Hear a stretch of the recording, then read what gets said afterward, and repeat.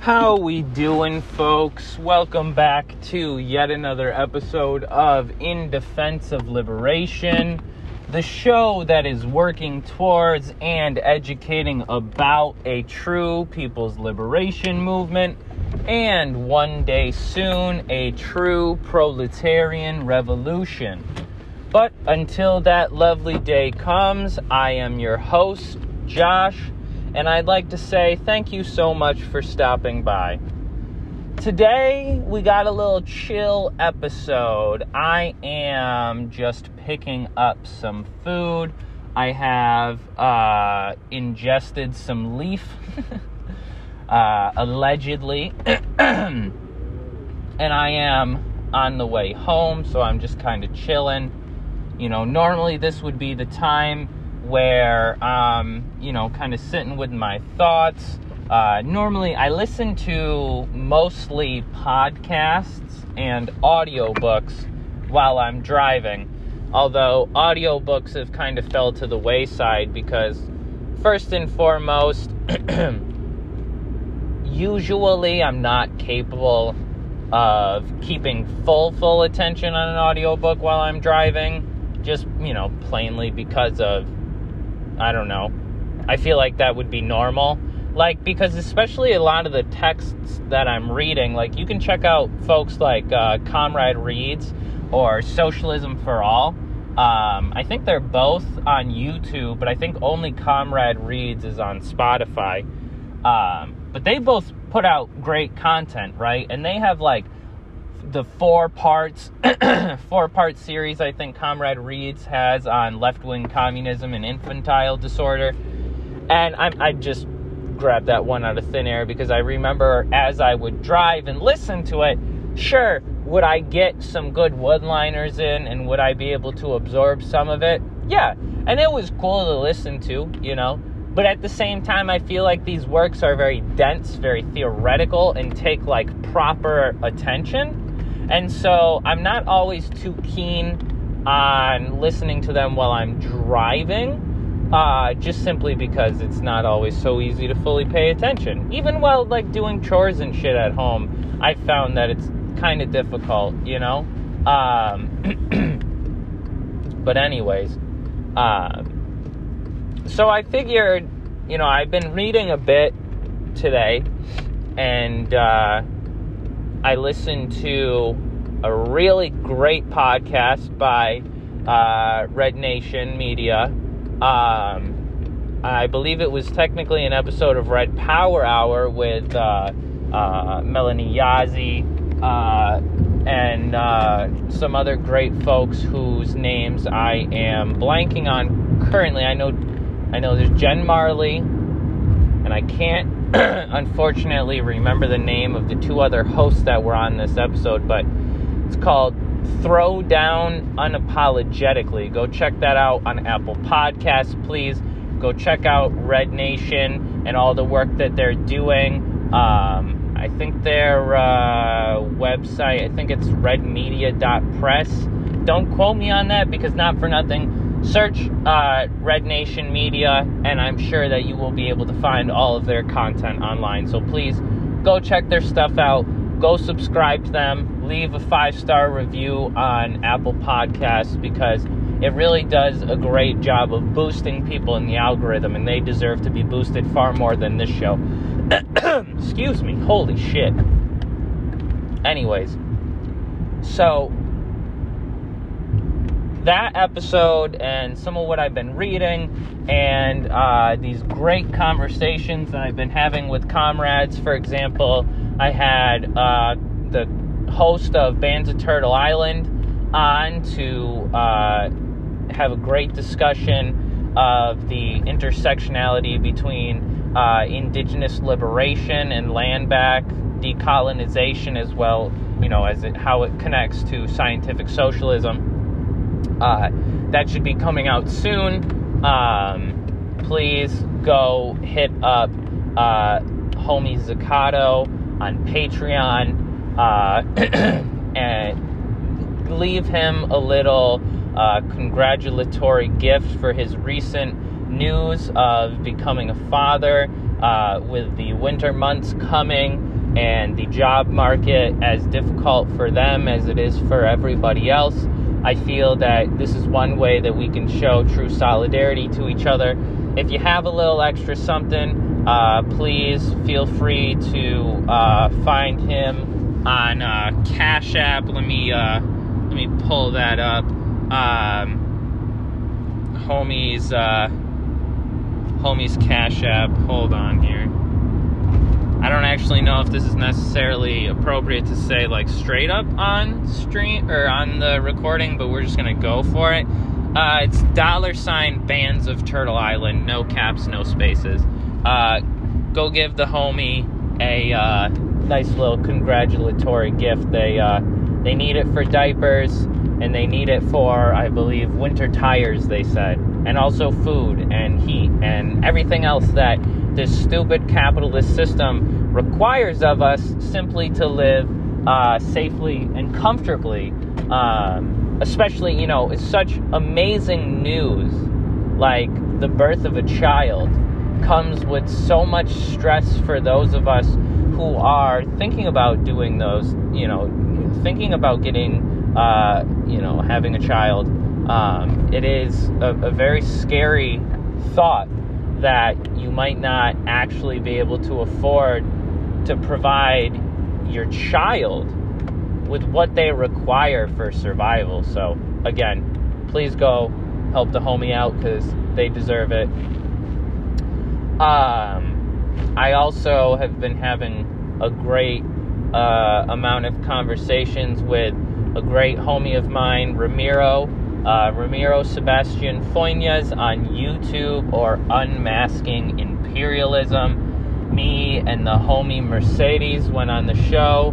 I apologize for my extremely white pronunciation of the name, but it was super dope. We talked about catharsis, and we also talked about the way in which propaganda, misinformation, and ultimately what amounts to brainwashing influences the minds of the masses and ultimately deters the movement from socialism and especially, a revolutionary communism. And then also I've been having great calls with two homies of mine. You might know them as Rad Reads on YouTube. I've been able to be in contact with them. We are planning an episode together, so be on the lookout for that.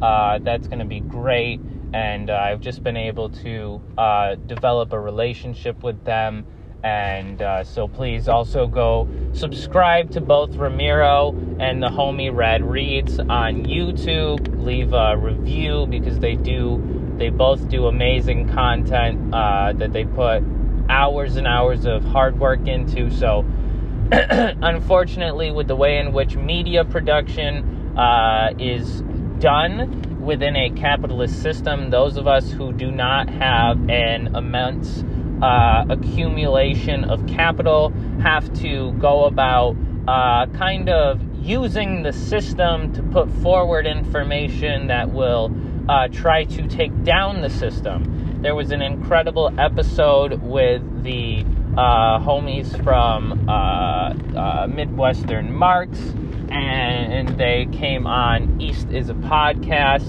and discussed the way in which social media is used or should or could be used to propagandize and educate the masses. So please go check that out, because I think that's one thing that we're talking about, me and Ramiro, me and my homie Rad Reads have been talking about. And then, of course, a great homie of mine, homie Andres, shout out Andres, great dude, incredibly intelligent, and I've been able to have great discussions with him, my friends all across the country, who I've been able to meet through social media, through podcasting. We are attempting to do a little study group, which I think I mentioned on one of my recent podcasts, which right now it's probably just going to be a family friends thing. But as it stands, we we will see how it goes. And if this is something that I feel could be opened up to the public, I think this is one way in which, although, some folks don't see it as necessarily practical and revolutionary work, those of us who recognize the importance of theory in praxis, which is theory in practice, right? Practical theory being acted upon in the real material life, that's praxis. Those of us who understand the importance of theory's role in praxis recognize that at the current time, there isn't always necessarily an opportunity to be on the side of the street, shouting demands and calling out the hypocrisy of elected officials. I mean, there's always an opportunity to do it, but that doesn't always mean that there's an opportunity for me, the person who wants to do that, to go ahead and do that, if that makes sense. And also, on the flip side of that, I do not necessarily sanction impractical actions just for the sake of doing something. Because, things that are not, how do I want to put this? Things that are not going to be given the airwaves to really impact material reality as they intend to. For example, a terrorist attack. It's never the terrorist's manifesto that's printed on the front page of the Wall Street Journal. It's him or them and their, worst picture that they've ever found, the destruction that they caused, and then boom, that big word, terrorist.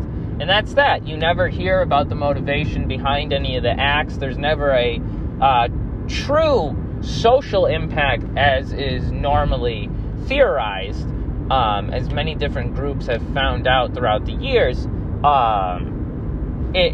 That and other things like just, I don't know. There's ways in which we can go about making the most impact with the amount of time and resources that we have available to ourselves, especially those of us who are not members of revolutionary organizations, who are not organized in collectives yet, such as, myself. We have to try to find ways to act and especially educate ourselves and others, because if I myself go stand on the corner with a sign, I don't really know the efficacy of that necessarily. I'm not saying it's not important and it's not worthwhile, but it is ultimately contextual and based on, as I've discussed before, its connection to a larger struggle, which really determines the revolutionary characteristic of actions such as that. So now, kind of been just rambling, but again, this is just kind of a loose thought episode, because normally, again, this would just be time that I'm sitting here listening to a podcast, so I figured I'd listen to myself record one, because I'm truly self-absorbed. Anywho, so basically, there's been a few questions which I've really been toying with, and I'm kind of going to pose each one. They're not necessarily connected, but I'm kind of going to just pose each one as it's kind of like organically developing in my head. Maybe give a little context and try to answer how I'm thinking about it. Not necessarily what's correct, but kind of at this point in time, November 8th, 2021, what I think, my kind of analysis of the situation. So anyways, first and foremost, one thing that I have been reading is The Dilemmas of Lenin by Tariq Ali, amongst other things. But this is kind of what I like to do, is I like to get one kind of longer book usually. It's a little bit more theoretical, or sometimes I'll go a bit historical. Usually Marxist texts tend to be both, so that's cool. If, for example, like I'm also currently reading The Origin of the Family, Private Property and the State, if it is too theoretical, and especially too old and philosophical in its language and the way it conveys ideas, because that can become a little bit difficult to really understand, especially with the amount of marijuana that some people smoke. Wink, wink. Anyways, I like to get a little bit more contemporary book that's a little bit easier to understand. So that's what this book has been. And I've been kind of rocking with it for so long. I have it on the ebook version on my like Apple Books app. And I think it's 1,296 pages, and I'm on page 882. So I've been kind of like rocking with it for a while, but as I was talking with the homies about,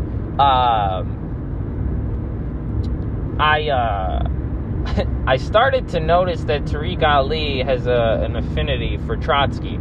And now I know there's all kinds of memes about that, and trust me, I've had my interactions with Trotsky organizations. I've discussed on here quite a little bit more candidly than I guess I really necessarily needed to, but I don't really care. I do think that there's a usefulness, especially with this book in particular, in continuing it, because it does offer a lot of historical kind of contextualization along with some of the arguments that it's presenting. And although I'm sure some of that history, I don't want to say is skewed with bias, but is more geared towards conveying a certain argument and providing evidence for a certain argument, so ultimately intends to convey a certain point. So therefore, as is true with the things that I discuss and say, it is pointed, right? It seems to be getting more pointed towards a Trotskyist principle than I was too truly aware of coming into, 80 pages ago.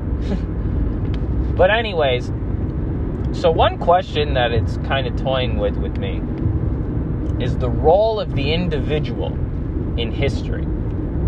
So for those of you who don't know, oftentimes Marxists view things from a historical lens, which, plainly speaking, and this isn't maybe the most scientifically correct language, but ultimately Marxists view things in upswings and downswings, really. They view them kind of in a quantity buildup to a qualitative change, or, a quantity buildup to a different qualitative change, right? That's ultimately the way we have to view history. We can't say things are good or bad, because that's really implying a bias, and when we imply that bias, we have to understand that we're doing it within a context where we're either supporting the status quo or going against the status quo. So even if we don't necessarily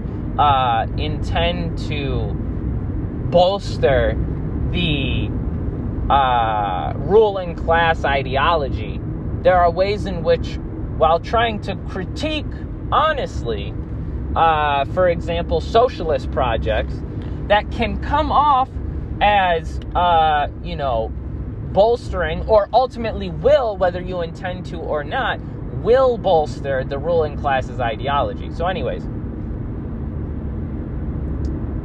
basically you have kind of like pathways, right, as some Maoists might take it. You have like your road towards socialism, your road towards capitalism type of vibe. Anyways, so you view history in that sense, right? You have your revolutionary and your reactionary times, right? Build-ups, breakdowns, upswings, downswings, etc., etc.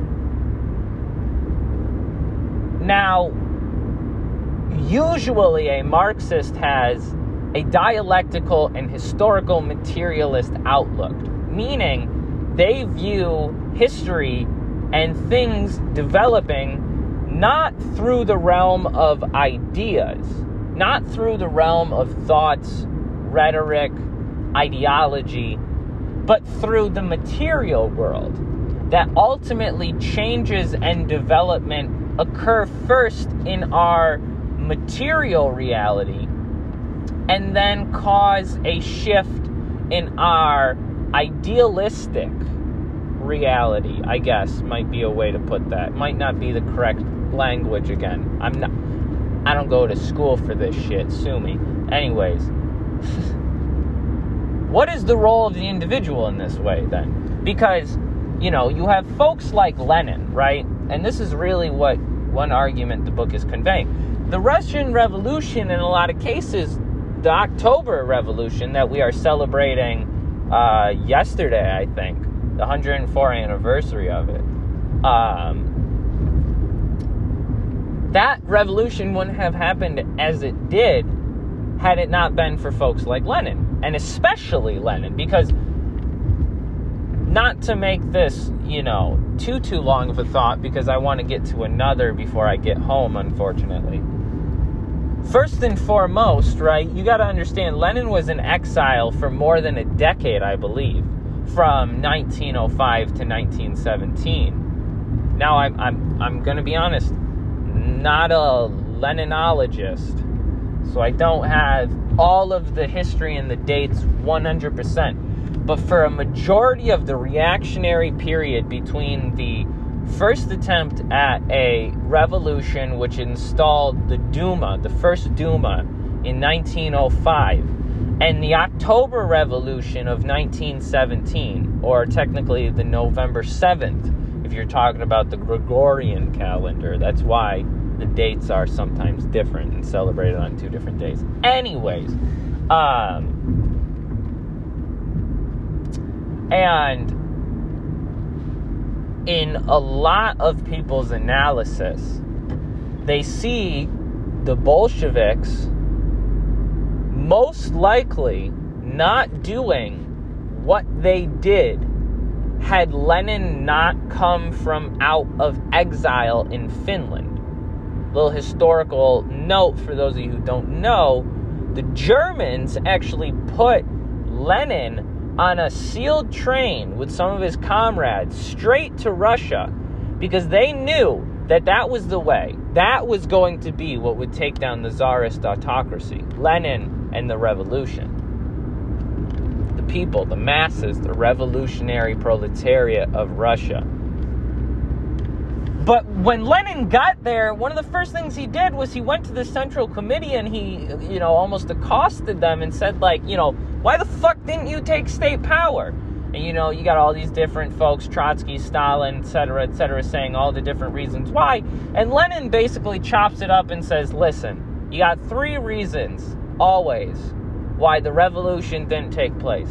A, you were not organized enough. You were not properly organized, and your connection to the masses was not properly organized. B, the masses' consciousness, right, had not been brought to the height that it needed to C, take advantage of the opportunities ahead of us. Your forces were not numerical enough, they were not strong enough, and they were not ideologically resolute enough to take advantage and capitalize on the opportunities which had presented themselves. Plain and simple. Now we have to do it over. And that's what they did come October. But had Lenin not come, do we necessarily think the October Revolution would have gone off as it did? I mean, Lenin, just a year prior, had done a speech where he said, I think actually not even a year prior. I think when he gave his April Theses speech in exile, he said, those of us in my generation may be doomed to never see the revolution. And yet, less than, a year later, motherfuckers in the helm of the Central Committee as the theoretical guide to the Russian Revolution. So what is the role of individuals in history? I personally find that there are ways in which individuals can capitalize on and take proactive measures in their given environments. And honestly, take advantage of opportunities. I think there are individuals, Lenin, Mao, Stalin, Marx, Engels, Thomas Sankara, Fidel Castro, Rosa Luxemburg, the revolutionary women in Grenada, in Cuba, right, in Nicaragua, in China. I think all people in this sense can take a proactive step, a revolutionary step in their own personal lives, which can advance the quote-unquote natural development of circumstances. But can circumstances be made to develop so as to be ripe for a socialist revolution? Because this is truly what multiple different socialist projects, like the Chinese socialist project, intend and say that they are doing. They are ultimately building the stage for socialism to take the helm. Now, there are a lot of folks on different sides of this question, and I feel like if you've listened to this podcast, you might be able to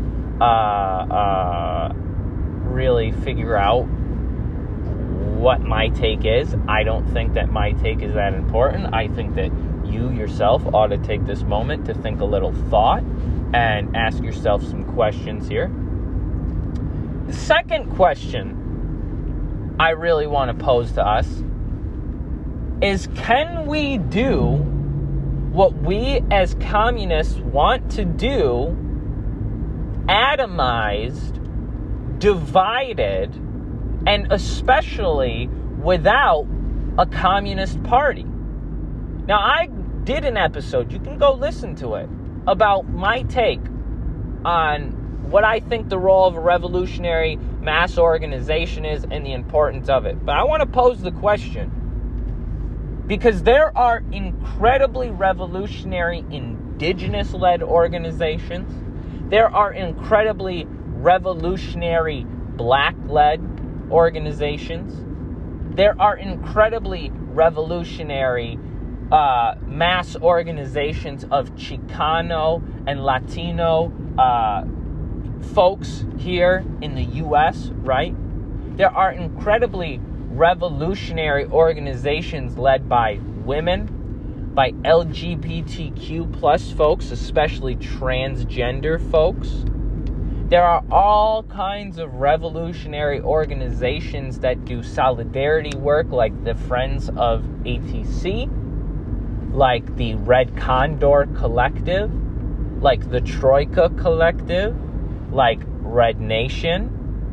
There are all kinds of incredible organizations doing immensely important and revolutionary work all over this country and all over the world. Right now is the time of monsters. You see it. We are in between the periods that have come before and the periods that are to come after. Right now, we are in the time of monsters. We are in the time of struggle.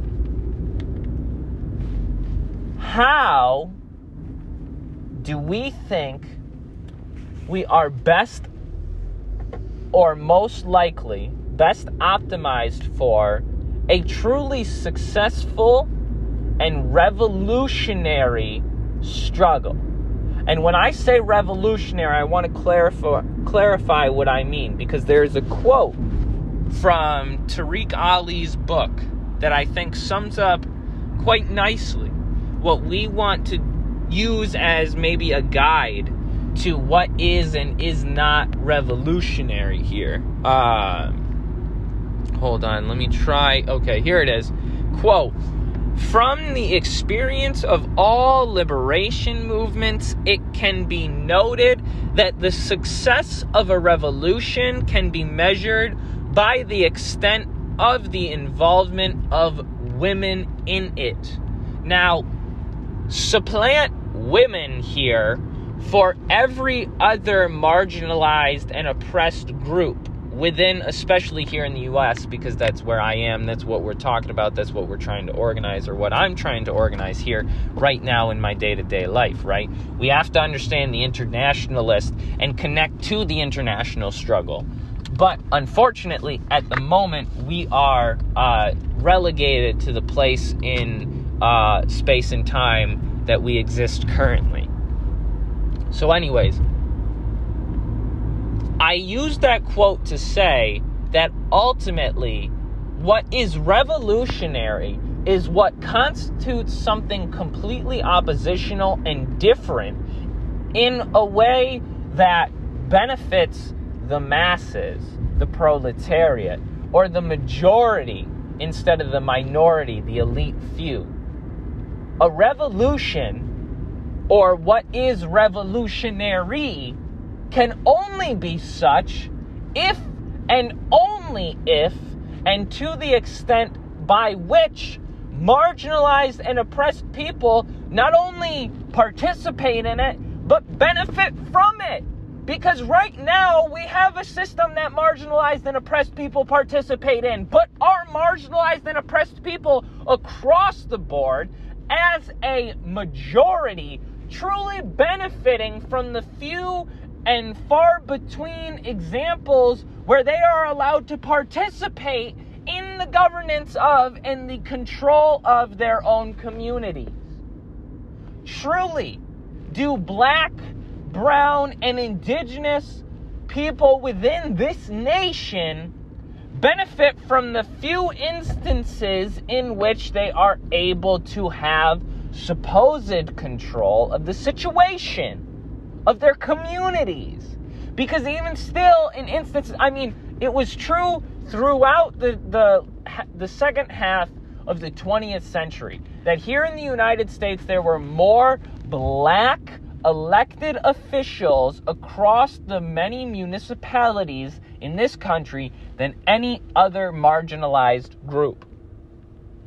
But still, did those mayors, those Congress people, those police chiefs, did they, as judges within these localities, have the control that they would have in a revolutionary socialist country?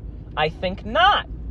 And they certainly do not benefit as they would, as they do and have historically from revolutionary socialist countries. They surely do not benefit in that way from this capitalist bourgeois system. So something needs to change there. But how can we do it disconnected in this way? Can we do it without unifying under the goal of socialism, of communism? Now, I, as a white, cisgendered male, oftentimes get funny looks, and for good reason, when I bring up this discussion. Because cue all the examples of white, cisgender men leading this conversation who are pieces of absolute fucking shit. Now, I try my darndest not to be. And I hope, for my sake, and, for the sake of those who I organize with and ultimately can put at danger, I hope that I truly am combating these reactionary, backwards ideals that come with the territory, right? But it is important that we wage this question of what is the unifying goal that will bring each of these revolutionary organizations and people together, and what kind of world what kind of system, what kind of tomorrow do they need to build in order to ensure, as the quote mentioned before, and as many people have said, for example, how do we ensure that this system is going to work so well that Black and Indigenous transgender women even will benefit from this system? Because something that we see time and time again is even within socialist countries, we have these contradictions where marginalized people still do not see an equal society. Now, folks, all the way back to Marx and Engels talked about the fact that this would continue, and somehow, some way, we forgot about this. But socialism does not equal equality. It equals a pathway towards egalitarianism. But egalitarianism is not equality, because get this. In a world where we each are guaranteed the same things, in a world where we each are paid an equal and living way, in systems where we each work an equal amount and are given an equal amount of things within society, there are still people who will be drug addicts. There are still people who will have 5 children while some have none. There will still be folks who suffer from medical conditions which others do not, who cannot work. There are others who suffer from what we call disabilities. Disabilities in a system which refuses to provide, refuses to build a system for those who have other sorts of realities, other sorts of abilities that do not par up to the rest of us, and therefore do not deserve a ramp or do not deserve equal access to the opportunities that you and I, who are, given such luxuries as the ability to walk, talk, see, breathe, think, hear, and touch, right? In that system, folks with other abilities are still not able to see betterment in some occasions. Now, this is not because socialism has failed. This is not because every socialist project before us is just a piece of shit. This is because this will always be an issue up until the point where it is resolved. Now, I know that sounds corny and I know that sounds stupid, but look at the difference being in China, they actually give a shit about that. And they're building towards trying to solve, issues like women's equality, like poverty, like the lack of electricity, housing, water, shelter, right? Food. Whereas the United States, the private capitalist bourgeois system gives zero shits about that because it's not profitable, plain and simple. There's no reason why a capitalist should be interested in doling out extra funds to ensure that the minority or the marginalized or the discriminated against are given a egalitarian lifestyle, right? They don't have to give a shit about that because it's not going to make them more money than it's going to cost them. Plain and simple. Such is the reality and the logic of a capitalist system. So, question, and then we're going to go.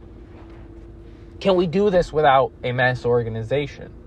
Can we do this without an oppositional party that is going to be able to vie against the Democratic and Republican parties, that is going to be able to stand against the Proud Boys, that is going to be able to stand against the fossil fuel industry, that is going to be able to stand against private capital and finance capital invading the third world, that is going to be able to stand against the continuation of imperialism? Can we do that without a unified mass organization? I think not. I've expanded on it in the previous episode, so go check that out. But anyways, if you're still listening to this, thank you. This is probably going to get posted as a bonus, so feel free to check out some other episodes on Apple Podcasts, Spotify, Anchor, and everywhere else you can really find podcasts. Please feel free to reach out to me. You can find me on social media. I have TikTok, Twitter, Instagram, and Facebook. You can find me at In Defense of Liberation. You can also email me at indefenseofliberation@gmail.com. And you can find my website at forliberation.wixsite, spelled wixsite.com/website. None of those have caps or spaces. Feel free to reach out to me for any reason whatsoever. Also, on October 23rd, 2021, an international tribunal called the International Tribunal of Human Rights Abuses Against Black, Brown, and Indigenous People found the United States guilty on 5 different criterion of genocide against Black, Brown, and Indigenous people. Now, what is this worth? Some people are saying this isn't shit. These groups have no affinity. They have no legality. There's no reason to give a shit about this. That's not true, because people from all around the country looked at over 100 different documents, listened to almost 3 days, over 30 witness accounts, and in that time, used that evidence to decide and ultimately come to a guilty verdict against the United States as a institution, its government, its president, its State Department, its military, its capitalist, its economy, etc. From 1492 up until the present, they have found them guilty of genocide. Now, Black, Brown, and Indigenous people on my TikTok, personally, because I posted a video about this that kind of took off, they're like, okay, cool, white guy, thanks for the, heads up. I'm glad that some tribunal I've never heard of had this very obvious case.